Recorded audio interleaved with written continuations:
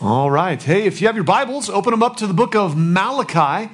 Malachi chapter 3 is where we're going to be at today. If you don't have a Bible and you need one, raise your hand. We'll get a Bible to you. You definitely want to have a Bible in your hand to be able to follow along with what's going on in the scriptures. Malachi chapter 3. We're going to be finishing up chapter 3 and the sixth dispute together today. My name's Cody. I'm the pastor here at Redemption. It's awesome to be able to share God's word with you and to open it up together today. You know, many people, they like to pride themselves on thinking that they're unbiased, that I try to live my life in a way that's really unbiased and I'm really, just as fair as possible. But the truth is, and the reality is that everybody is biased, that everybody has a certain matrix or a certain filter with which they view life. You are biased. I don't know if you knew that or not, but you are absolutely biased. You view things a certain way. You have a certain way in which you receive information. Every single one of us has a bias. The question isn't whether or not you've got a filter. The question is, do you have a good filter or a bad filter? Right? That's the question. And so what we've got to do is we've got to be able to build a good matrix through which we view the world. Otherwise, the things we take in and the way we see things, it's going to be skewed, it's going to be off, it's going to be wrong. Most people, they basically build their matrix by asking two questions. This is the way most people build their matrix, is this. They ask, the first question is this something I want or something I perceive I need? That's the first question that people ask. Do I want this? Do I need this? And therefore, that's the way they kind of go forward in this. And then the second question is, does this directly and clearly injure somebody else? And if they can answer that first question, do I want this or do I need this? And if with an affirmative yes, and then they answer the second question, does this injure somebody else? And they answer that no, then basically they go, well, then it's good. Then I can do this. I can have this. You ever have anybody say, well, I'm not hurting anybody else? And you look at it and you go, yeah, you are, bro. Like, you're damaging society and we're all a part of it. And so even though you didn't come over and punch me in my face, your life is affecting other people. We've got to see ourselves less as independent and more as interdependent, that we are connected to each other. And the things I do, the things I think, the things I say, they are absolutely affecting everybody else. You see, based on these ideas, these questions, people determine, is it something that I want or need, and does it directly or clearly injure somebody else? People determine good and bad based on that. People determine right and wrong based on that, inappropriate and appropriate. People determine what's a virtue and what's a vice based on those two questions. And the thing is that this might initially sound like a good thing, like, well, that's okay. That's a good way to do that. It might initially sound good, but the reality is, the truth is that a worldview that's based on me and my feelings only gives me excuse for my sin. That's all it does. It doesn't actually build a worldview that is going to cause me to interact in this world in the way that God's designed it. Really, all it does is make me not feel so bad about my failure. That's all it does. And so it's essentially what we're doing when we do that is we create a false reality to live in and wonder why things are still broken. And so a lot of people, that's what we're doing. C.S. Lewis is a writer and somewhat of a Christian apologist. He lived in the late 1800s, and most of his writing was the early 1900s. He's a tremendous thinker, lots of really great arguments that he had that still apply today. Here's one of the things that he said in his book, The Weight of Glory. He said, I believe in Christianity as I believe that the sun has risen. Not only because I see it, but because by it, I see everything else. The question is not whether or not you have a matrix. The question is, do you have a good matrix? And what we need to do is understand that the only good, appropriate, right, correct matrix through which to view the world is through God's perspective that is given by His Word. And when we gain a biblical worldview, then we start seeing the world correctly. Then we start interacting with the world correctly. Then things fit and work the way they're supposed to. And really, that's what we're looking at together today in Malachi chapter 3. It's this. Here's our big idea. When you see God correctly, then you see everything else correctly. That's the major thought. If you don't see God right, you're not going to see anything else right.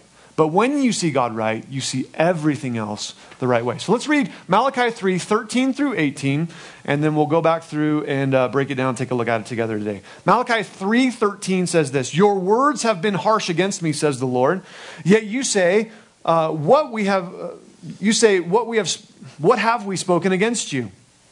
You have said, it is useless to serve God. What profit is it that we have kept his ordinance and that we have walked as mourners before the Lord of hosts? So now we call the proud blessed, for those who do wickedness are raised up. They even tempt God and go free." Verse 16, "Then those who feared the Lord spoke to one another, and the Lord listened and heard them. So a book of remembrance was written before him for those who fear the Lord and who meditate on his name. They shall be mine, says the Lord of hosts. On that day I will make them my jewels, and I will spare them as a man spares his own son who serves him. Then you shall again discern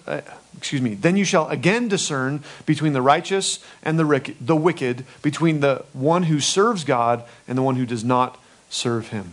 Let's pray. Father, as we turn our attention to you this morning, as we open your word, we pray that you would give us understanding, that by your Holy Spirit's presence, we would be drawn into you, into your presence, that God, you would speak to us, that you would cause us to know you. Lord, that we would hear your word clearly and that you would apply it to our lives. God, that you would shape us and mold us. And as we've just introduced this whole idea of needing to view things the way that you see them, God, we pray that you would convict us where we don't have your thoughts and you would change our mind to be more like you.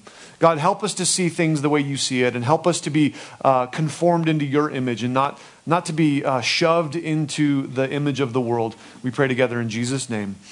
Amen. Amen. Today, as we look at Malachi chapter 3, verses 13 through 18, the way we're going to be looking at this is by breaking it down into two pieces. All right, we're going to look at the first three verses, 13 through 15, harshness toward God, and then 16 through 18, graciousness from God.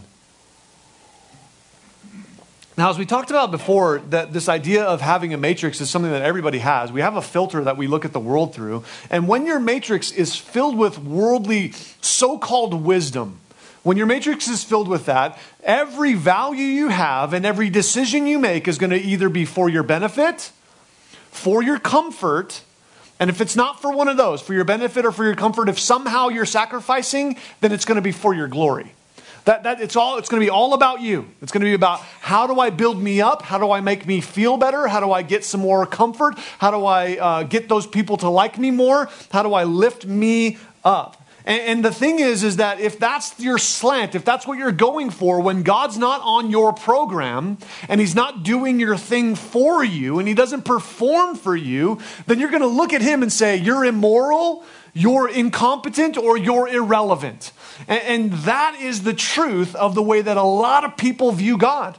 They think that something's wrong with him. He's broken. He's somehow the one that's not on the right program. And the reason is because of a bad matrix. They're viewing life through themselves. They're viewing life through what benefits them the most. And the truth is that when we do that, we look at life in a crazy way. And we try to force God into getting our thing. And here's the reality. God's not really into getting you your idol for you. That's not his plan. That's not what he's signed up for.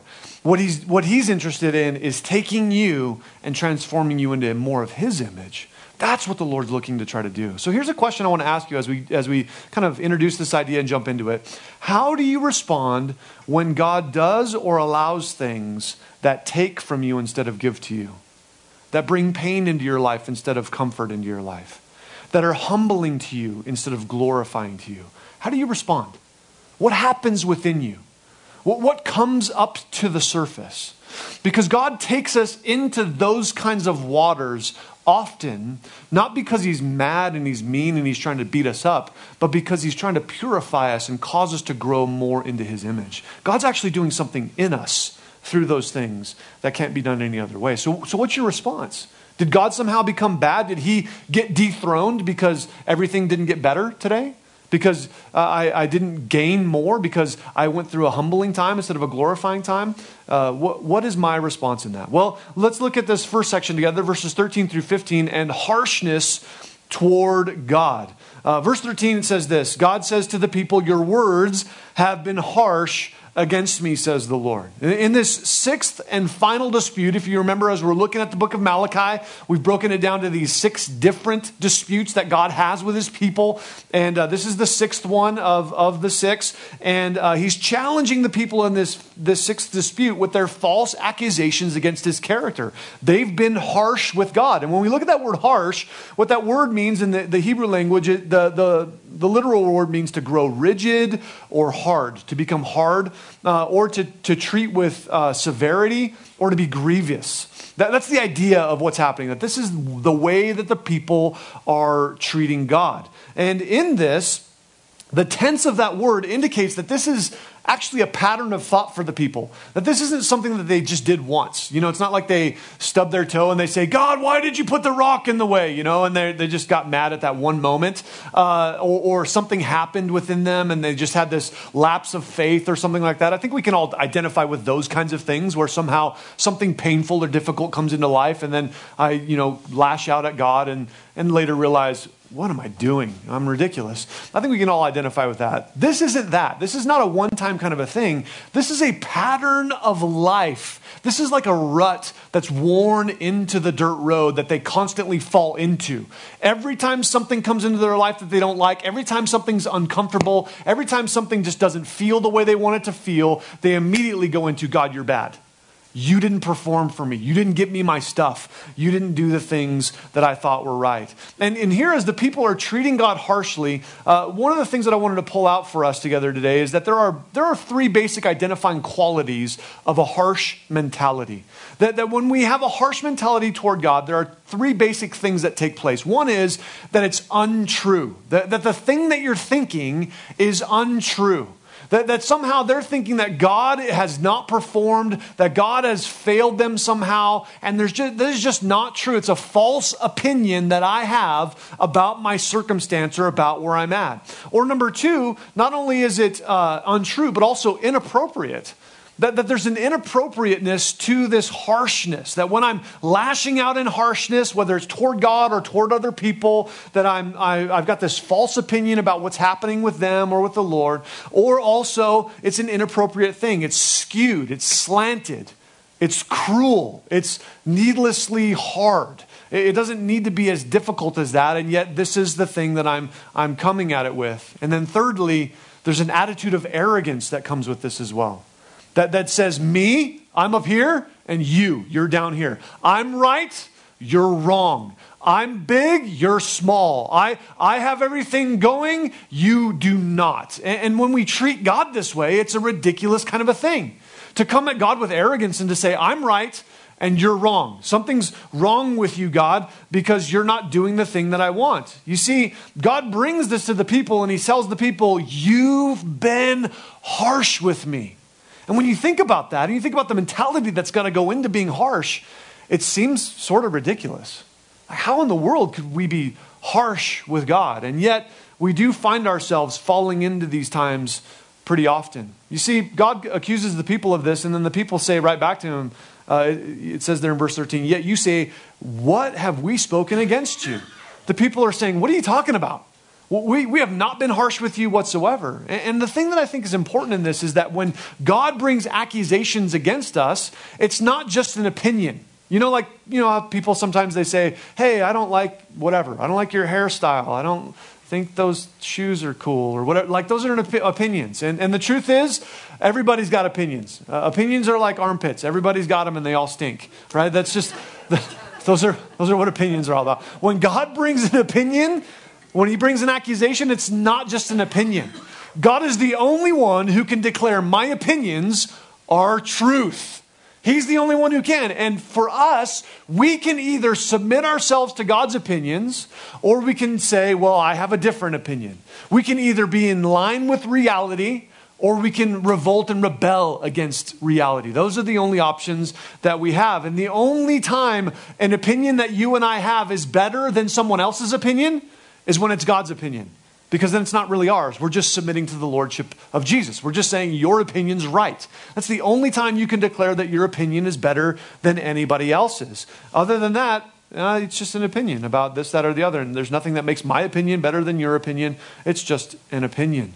You see, God brings his accusations against us fairly perpetually. In John 16:18, it says this. Jesus is talking about the Holy Spirit, and he says, and when he comes, speaking of the Holy Spirit, he will convict the world of its sin, of God's righteousness, and of the coming judgment. So long as you remain imperfect. Anybody achieve perfection yet? If you have, I'd like to talk to you after service for a couple reasons. I want to know, what'd you do? And also, you're probably wrong. So long as you and I remain imperfect. Can we all agree we're not perfect? So long as you remain imperfect, God is going to accuse you. He's going to accuse, another word for that is convict you. The Holy Spirit is going to accuse you of your sinfulness. And just so that you know, that's not a bad thing. That's a really great thing. That's an amazing, gracious gift from God. That he would say, you are wrong. That he would bring that into your soul. That he would allow that weight to lean down upon you. Because the worst thing that God could do is just give you over to it. And just say, fine, go ahead, have your way. But when God brings this accusation against us, he does so in such a tremendous way. And the thing is that as he accuses me, it's going to be in one of those three categories, either of sin or his righteousness or the coming judgment. And I need that in my life. I need God's Spirit to bear down upon me that way. And I want to encourage you, when you sense this, don't ignore the Holy Spirit. Don't just shove it off as, well, maybe I just had a bad day and I just was feeling bad this day. Or, maybe I just had this random feeling. Or maybe I shouldn't have had, onions on my pizza. And don't write it off. When you sense the presence of the Holy Spirit, and if it feels wrong, if it feels off, even if you don't have a verse that says it's wrong, even if you don't have a way to say this absolutely is wrong, if something inside you is saying, hey, that's off, pay attention to that, because that's the Holy Spirit's presence. That's the Holy Spirit bringing conviction into your heart to lead and guide your life. And as you submit to him that way, you'll grow more sensitive to the Holy Spirit. You'll be able to discern his voice much more clearly. You'll be able to see how God is leading you. And instead of saying, what are you talking about, God? Instead, you'll be in a position of saying, okay, Lord, what is this? What do you want to do with me? And here's the crazy thing. God might convict you about things that aren't even sinful. He might say, hey, maybe you shouldn't spend that much time on that thing, on that hobby or that stuff. Or maybe you should redirect your money in a different way. Or maybe your time should be spent in a different way. Or maybe your affections need to be focused a little bit more clearly in this thing. You see, it's not just sin, but also Hebrews 12 says that we need to lay aside the weight and the sin. That there are things in our lives that are weights, and the Holy Spirit convicts us on those things in our lives. So respond to the leading of the Holy Spirit. Now, in verse 14 and 15, we see that the harshness of the people is displayed in verse 14 in two sinful thoughts. Look there, God says, you have said it is useless to serve God. That the people say that serving God is pointless. That there is no benefit to this. There is no blessing to this. That when I serve God, it's actually terrible. And I shouldn't do this any longer. And then secondly, notice there it says in verse 14, what profit is it that we have kept his ordinance? See that? They also say we have kept his ordinance. Essentially what they're saying is that we have kept the law. We've done everything we should do. They are either self-deluded or absolutely insane. Right? If you can stand before God and say, I did it all, God. I read your word. I saw all of the laws in there. I saw all of the ordinances. I did everything that you said, I did, and I did it perfectly. You are either absolutely insane or you're self-deluded. Right? There's no way that you could say that. And so they're saying, God, it is useless to serve you, and we've done everything we should do. And so the only thing that's left is you're broken. That's the only thing that's left. And so the people are bringing this accusation against God. Essentially, they actually believe that they're right and God's wrong. They think it didn't work serving God because he didn't hold up his end of the bargain. That's kind of the way that a lot of us think. It's the way a lot of people think in our day and age. I tried serving God. I tried doing things God's way. And you know what? It just didn't work. Tim Keller says it like this. If you say, I believed in God, I trusted God, and he didn't come through, then you only trusted God to meet your agenda. That's not faith. Trusting God, you don't lay your plan out before God and say, here's all the stuff I want you to do, God, and be a good Jesus and go get me my thing. That's not faith. That is an arrogant, self-righteous attitude. And then when God doesn't come through for you and do your thing, then you turn around and blame him for being bad. This is crazy. This is craziness. And this is what people are saying. This is not faith. This is instead attempting to manipulate God to meet your demands. And that's not Christianity. That's not faith. That's not a biblical mentality whatsoever. And yet, don't we fall into that so often? I question God because he didn't do my thing, or I just wonder, God, maybe you don't like me, or I see that they're getting cool stuff and I'm not getting cool stuff, and what's going on? I look at their Instagram feed and everything's puppy dogs and rainbows and fairy tale princes riding on horses and rescuing them or whatever it is, and I'm like, oh my goodness, why don't I have that life? I don't want a prince to rescue me. I was thinking more from a female perspective.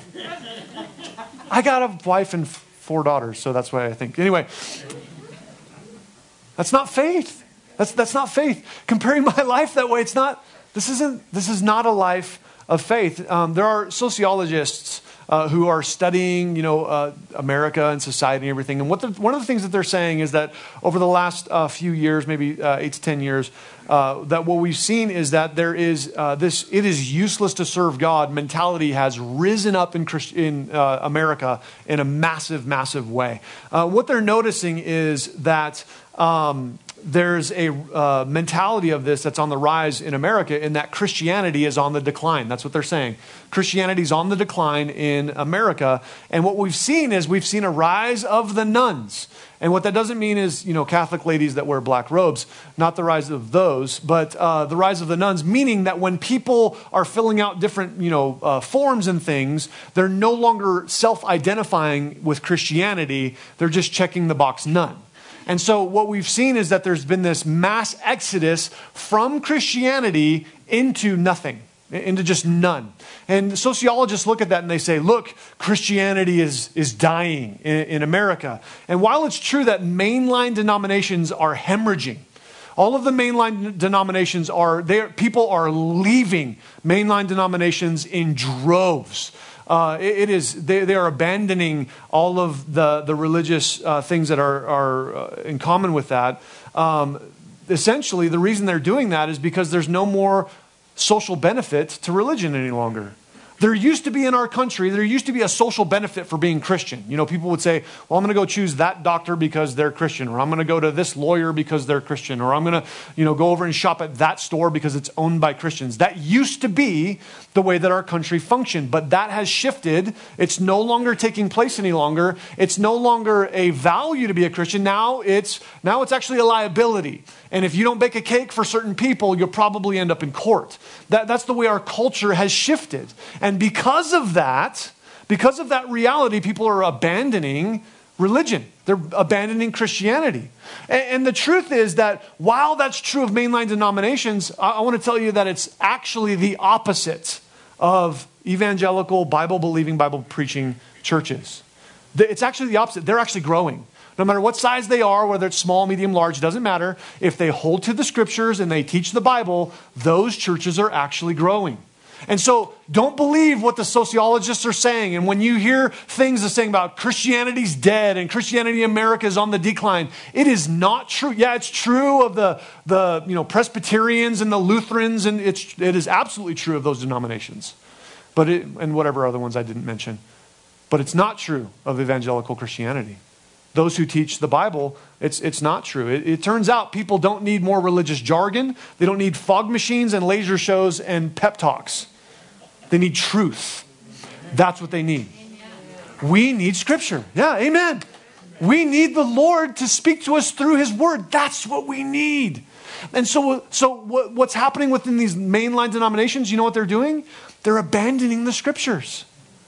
And just like what we read in Revelation, where Jesus says, I will remove my lampstand, that's what's happening. their influence is gone because they've abandoned the Lord. We've got to hold to the Lord and to his word and not blame him as bad when things don't go the way that we think that they should.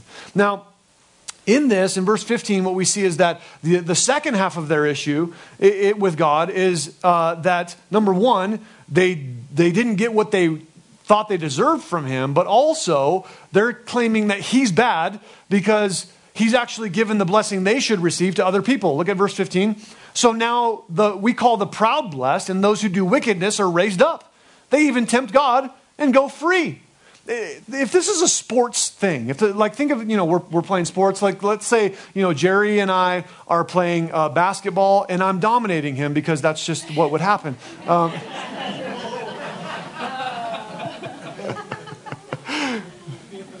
Thanks, Jerry. Now, if Jesus is keeping score for us, and every time I score, he puts a tally mark in Jerry's, column, eventually I'm going to be like, Lord, you got to figure out how to keep score better. Like, what's wrong with you? I scored, not him. That's what the people are saying. We're doing right. We're doing what we're supposed to do. We're dominating. We're winning. And you're giving our blessing to them. What's wrong with you, God? What are you doing? Have you lost your mind? That's the accusation. And God's saying, you're being harsh with me because you're not seeing what's going on. They're blaming God. They're saying, God, it's your fault. We're losing. And this isn't unique to them. We tend to do the same thing. When we don't understand what God's doing, or we don't understand what God's not doing, when we think that maybe we know better, we tend to do the same thing to the Lord. We tend to blame him that way. Hey, turn in your Bibles real quick to Psalm 73. I want to show you a psalm where this actually takes place. It's a psalm of Asaph, and he works through this mentality in Psalm 73. So I want to read it with you. We're actually going to read the whole psalm.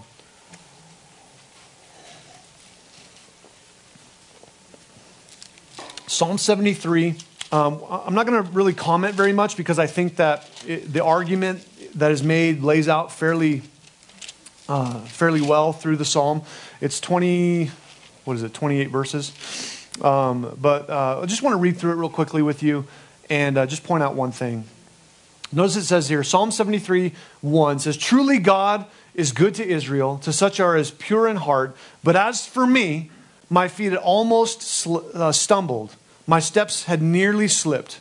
For I was envious of the boastful when I saw the prosperity of the wicked." You see that? See how it's setting up? When I saw the people who shouldn't be getting, when I saw them getting, it was wrecking my faith. I was having trouble with it. Notice verse 4. "For there are no pangs in their death, but their strength is firm. They are not in trouble as other men, nor are they plagued like other men. Therefore, pride serves as their necklace. Violence covers them like a garment. Their eyes bulge with abundance. They have more than a heart could wish. They scoff and speak wickedly concerning oppression. They speak loftily. They set their mouth against the heavens, and their tongue walks through the earth. Therefore, his people return here, and waters of a full cup are drained by them. And they say, How does God know? And is there knowledge in the Most High? Behold, these are the ungodly who are always at ease. They increase in riches. Surely I have cleansed my heart in vain and washed my hands in innocence. For all day long I've been plagued and chastened every morning." You ever felt that way? You ever looked at those people, those people who don't deserve the blessings that of the Lord, and it seems like they're living in this completely unholy way. They're living completely abandoning God. They even scoff at God and say they hate God, and it seems like everything just gets better. They get more money, they get the promotion, people like them. It's what is going on with their lives? What is happening? What's going on with that? Now notice what it says in verse 15. If I had said, "I will speak thus," behold, I would have been untrue in the generation of your children. When I thought how to understand this, it was too painful for me. Verse 17, "Until I went into the sanctuary of God, then I understood their end." Then I understood their end. "Surely you will set them in slippery places. You will cast them down to destruction. Oh, how they are brought to desolation in a moment. They are utterly consumed with terrors as a dream when one awakes. So the Lord, when you awake, you shall despise their image. Thus my heart was grieved, and I was vexed in my mind. I was so foolish and ignorant. I was like a beast before you. Nevertheless, I'm continually with you. You hold me by my right hand. You will guide me with your counsel, and afterward receive me to glory. Whom have I in heaven but you? And there is none upon the earth that I desire besides you. My flesh and my heart fail, but God is the strength of my heart and my portion forever. For indeed, those who are afar from you shall perish. You have destroyed those who desert you for harlotry, but it is good for me to draw near to God. I have put my trust in the Lord God, that I may declare all your works. You see how it turns around? The moment of change comes in verse 17. The moment of change happens in verse 17 because through the eyes of faith, we can see that we're not the hero, but that we're all villains. And unless God intervenes, unless his grace rushes in, and unless he saves me, I go the way of everybody else. And even though it might seem like they're getting more here and now, when I consider the end, that's what verse 17 says. When I realized that the closest that they're ever going to get to heaven is right here, right now, it shifted my entire perspective because I realized the closest I'm ever going to get to hell is right here, right now. And when my perspective shifts and I look up to eternity and I realize that God is in control, then I can trust him even if it doesn't seem right. Even if it doesn't seem like it's going the way I want it to go. That God still remains good and we all deserve hell apart from his salvation. So Lord, would you save me? Would you save them? Would you save us? Would you intervene? You see, harshness toward God is always unjustified. And it always requires repentance. It doesn't mean that you can't express that harshness toward the Lord and that lack of understanding like we see in Psalm 73. But it does mean that you need to change, not God. God's not the one that needs to change. I'm the one that needs to change. And when I'm in his presence, when I come to him and I realize I was foolish, I was ignorant, then God can change me. Then God can shift my mind. All right, go back to Malachi. Chapter 3, and we'll look not only at this first section of harshness toward God, but graciousness from God in verses 16 through 18. It says in verse 16, then those who feared the Lord and spoke to one another, and the Lord listened to them and heard them. So a book of remembrance was written before him for those who fear the Lord and meditate on his name. One of the massive concepts that comes through in this first section and also in this second section is that God, in all this dispute, is that God is listening, that he's paying attention, and that even more than that, he's recording what's taking place. He's actually looking at what's happening. You see, the people are basically saying, the bad guys are getting all the good stuff and you don't care. And God's saying, no, I completely know. I know exactly what's happening.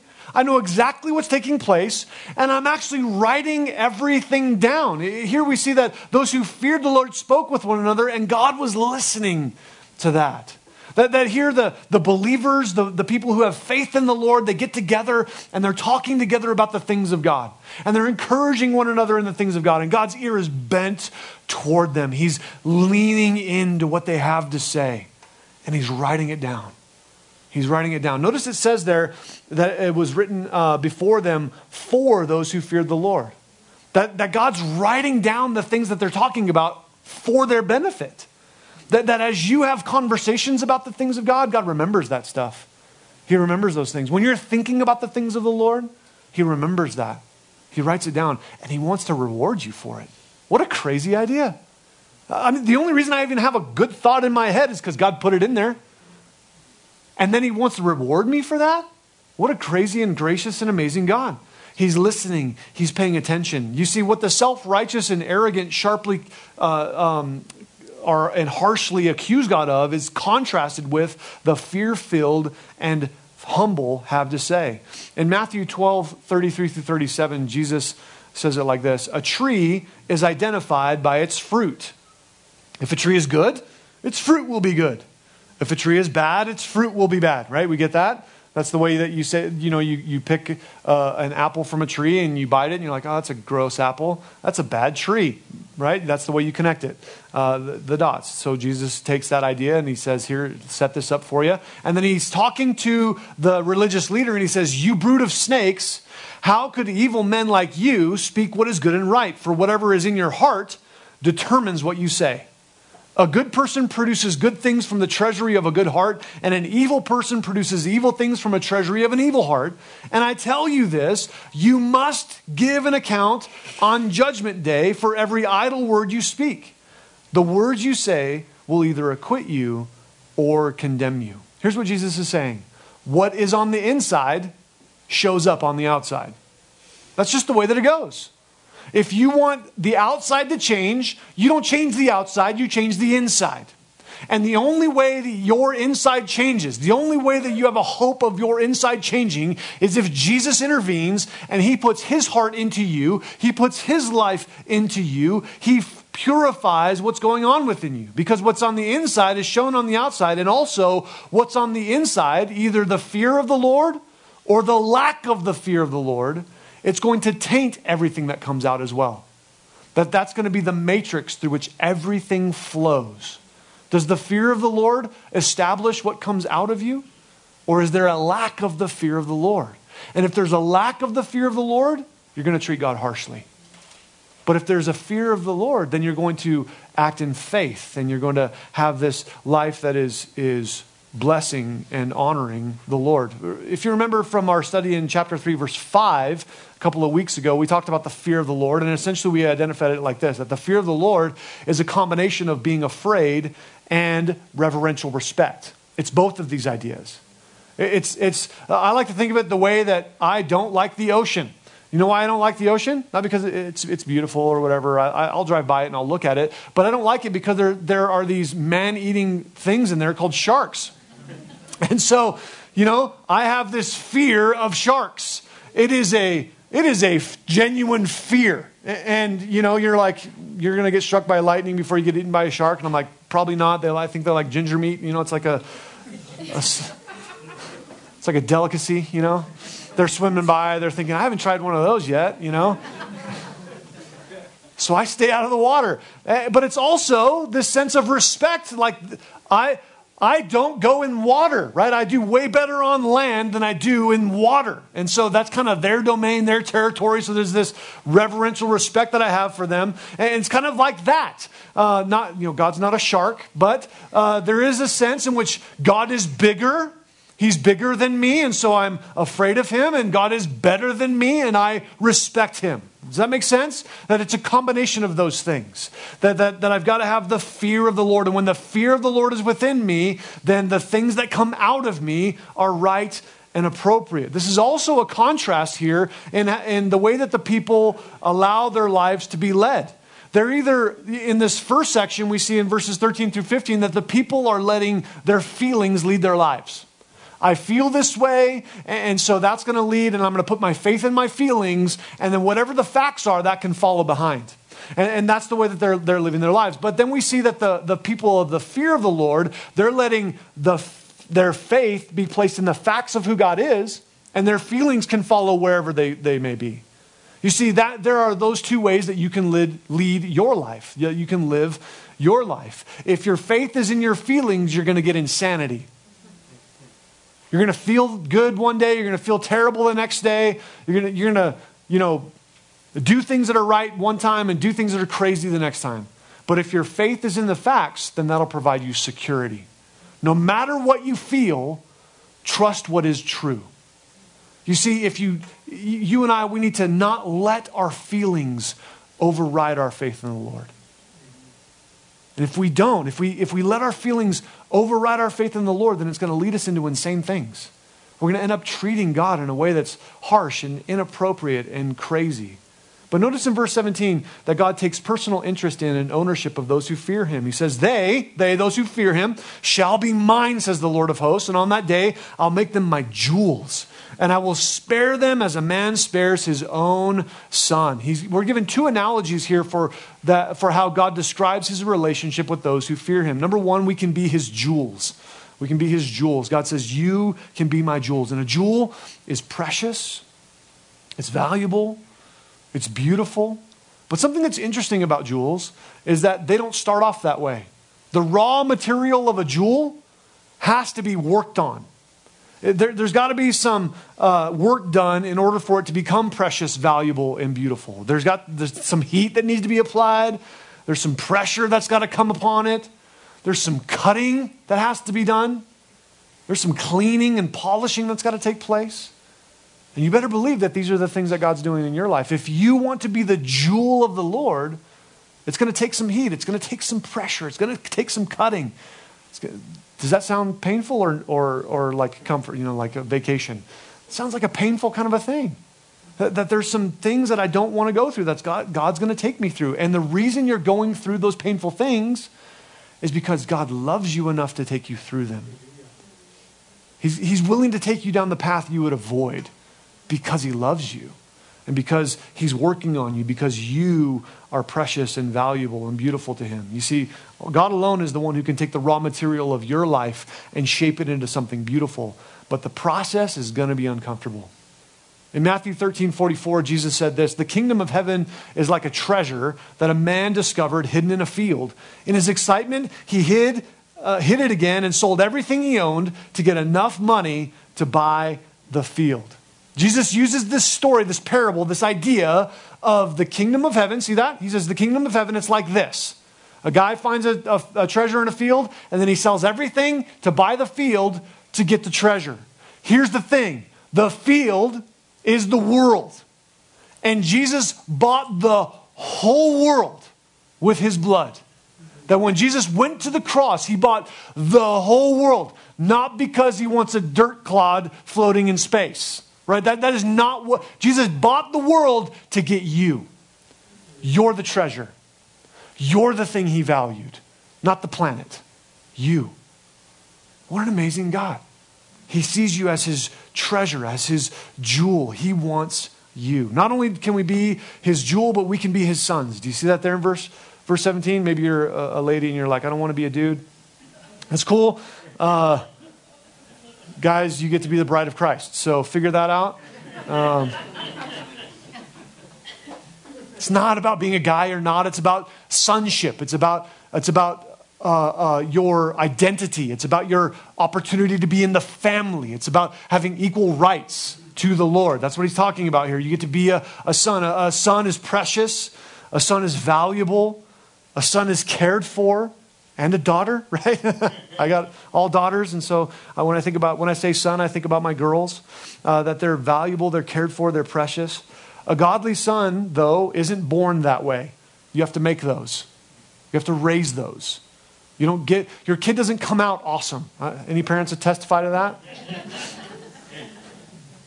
They come out sinful and broken and crazy.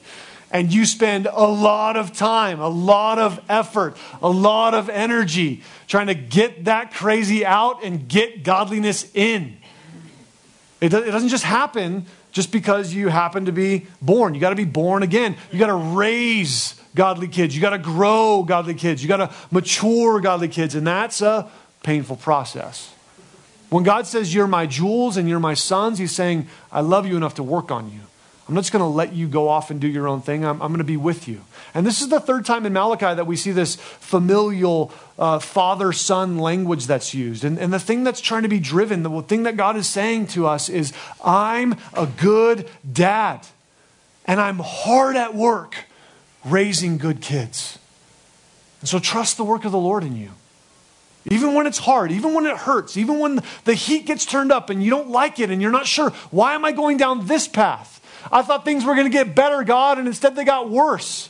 I thought I was going to have something happen in me that was going to be for my glory, and instead it's for my humiliation. And what is happening? Have you abdicated the throne? Are you an absentee landlord? Are you not checking in on your stuff? No, the truth is that God's intimately involved in those things, in those very things that we would avoid. That God has not abandoned us. He's actually with us. Now look at verse 18. It says this, then you shall again discern between the righteous and the wicked, between the one who serves God and the one who does not serve God. Then, the word then there, it's a word of timing. Don't make the mistake of assuming that what you see right now will be the end. You're in the middle of the already not yet. You're already in Christ. You're already saved. You've already given your life to Jesus. If you have, and if you haven't, then today's a good day. Give your life to Jesus. Submit yourself to him. Realize that he has died for your sins, that he has purchased you, that you're the treasure he was purchasing when he purchased the whole world. And if you have, then you're already in Christ. But there's this not yet. I'm not in heaven. I'm not perfect. There's still sinfulness in my life. Everything hasn't worked out the way that it's supposed to be. That I'm not with the Lord yet. And in that, we've got to be careful not to think that right now, of making the mistake of assuming that right now is what the end will be. If you do, it's going to produce one of two mentalities. Either, number one, you're going to get a false sense of thinking that you have this false sense of hope. That everything's good, everything's great, everything's awesome. I love the way life is going, that this is amazing, and I'm so blessed to be living in this season right now. And you're going to think, this is great. And then when things go bad, because life's like a motorcycle rider. There's only two kinds. There's one that have been down and the others that are going to go down, right? Like, that's why my wife won't let me buy a motorcycle, because she's like, you're just going to wreck it. So that's the reality. That's life. So if things are good, then praise the Lord, but that doesn't mean things are always going to be good, right? You'll get a false sense of hope if you think this is what the end's supposed to be, or you'll have a sense of despair. Things are bad. Things are not going the way they should. Things are going down. I thought I was going to go take a step forward, and instead I got punched in the gut, and I'm on the ground puking. Like, what's going on? Life's taking a great shot at me right now, and I'm not sure what to do about it. Either way, if we get tripped up in thinking that right now is the way it's going to be in the end, then we've lost a sense of reality. You see, the contrast of this section comes through again with the description of the righteous who serves God and the wicked who does not serve God. The entire book of Malachi points us to the story of humanity, that people are extremely unfaithful to God, and yet God remains extremely faithful to his people. That's the message of Malachi that comes through. That's the thing that's being screamed to us every single week as we look at Malachi. God is faithful even when we're faithless.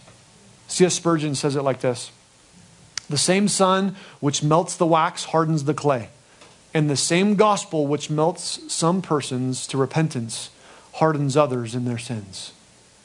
When you hear the things of the Lord, when God works in your life, when God is pursuing you, what kind of heart do you have?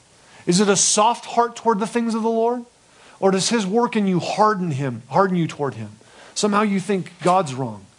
You see, not only does God see everything, but he's also going to reconcile everything. That's what we see here in verse 18. That then you will discern between the righteous and the unrighteous. He says that there's coming a day when everything's going to be made right, when all wrongs are going to be made right, when God is going to reconcile everything. There's coming a day when the distinction between righteous and unrighteous will be made clear. And there's a temptation for us to see this wrong. To say that, well, I'm the good one. That I'm good. And so, God, get the bad people. Go get them, Lord. No, the right way to see this is to say that, Lord, I'm not good. Everyone's bad. And only Jesus makes us good. And that I become good when he transforms me. I'm not good and I start out that way. And so Jesus is like picking teams. He goes, hey, you're awesome. I want you on my team. That's not the way that it works. That he picks all the broken bad ones. And he says, I want to take you in as my own, and I want to change who you are. I want to change you from darkness to light. I want to change you from dead to a life. See, though the entire culture might turn its back on the Lord, you can remain as his jewel, and you can remain as his son. That's what it says there in verse 18. There's coming a day when the distinction will be made. So don't let the culture shift you away and push you away and make you think that God's abandoned things or God's not doing what he's supposed to do. No, they don't determine your course in the Lord. You pursue the Lord. You hold on to him because he remains good. You see, the truth is everybody's got a relationship with God. Everyone's got a relationship with God. Even people who tell you they don't have a relationship with God. Everybody does. It's not whether or not people have a relationship with God. It's do you have a good relationship with him or a bad relationship with him? That's the reality.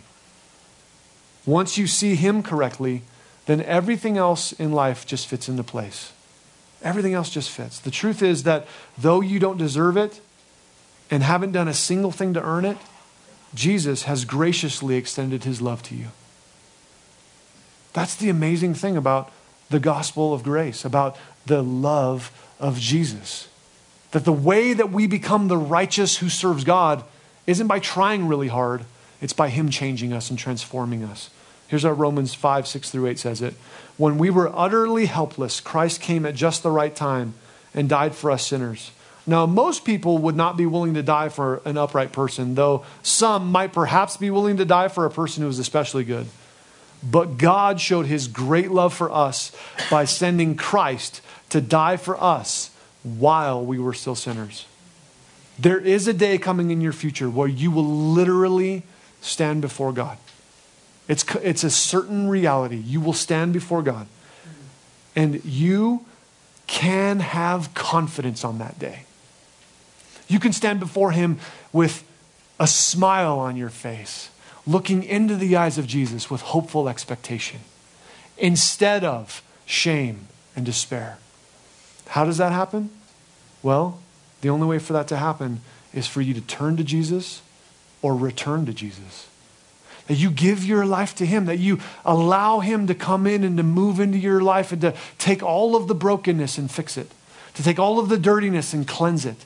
To take all the things that are wrong and right them. That you allow him to put his perspective into your heart and into your mind. And that as you live your life daily in the fear of the Lord, by faith in the Lord, then you live with a certain hope of expectation of eternity.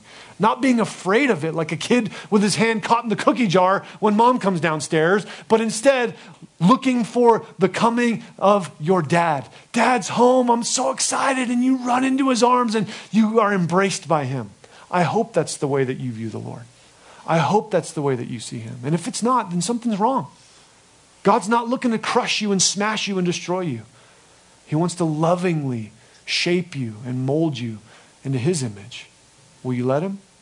Will you give your life into his hands? Will you allow him to do the work that only he can? It's that work by faith that he accomplishes in your heart and your life. But it takes your submission to him. So will you do that? Let's pray. Father, we thank you so much for your word this morning. We thank you for the chance to study it together today. And Lord, we want to, as we read here in Malachi 3 about the harshness of these people, we just want to confess that we tend to treat you the same way. We just want to repent of that, God, and say, would you help us to not treat you like this? To not try to force you into doing our thing and then somehow say that you're bad because you didn't perform for us. But Lord, help us to shift that entire mentality and to say, God, give us your mind. Give us your vision. Give us your direction. And give us the courage to faithfully follow you. So Lord, transform us, make us new, clean us, cause us to be those precious jewels and those precious kids that we might reflect you to this world. We pray in Jesus' name. Amen.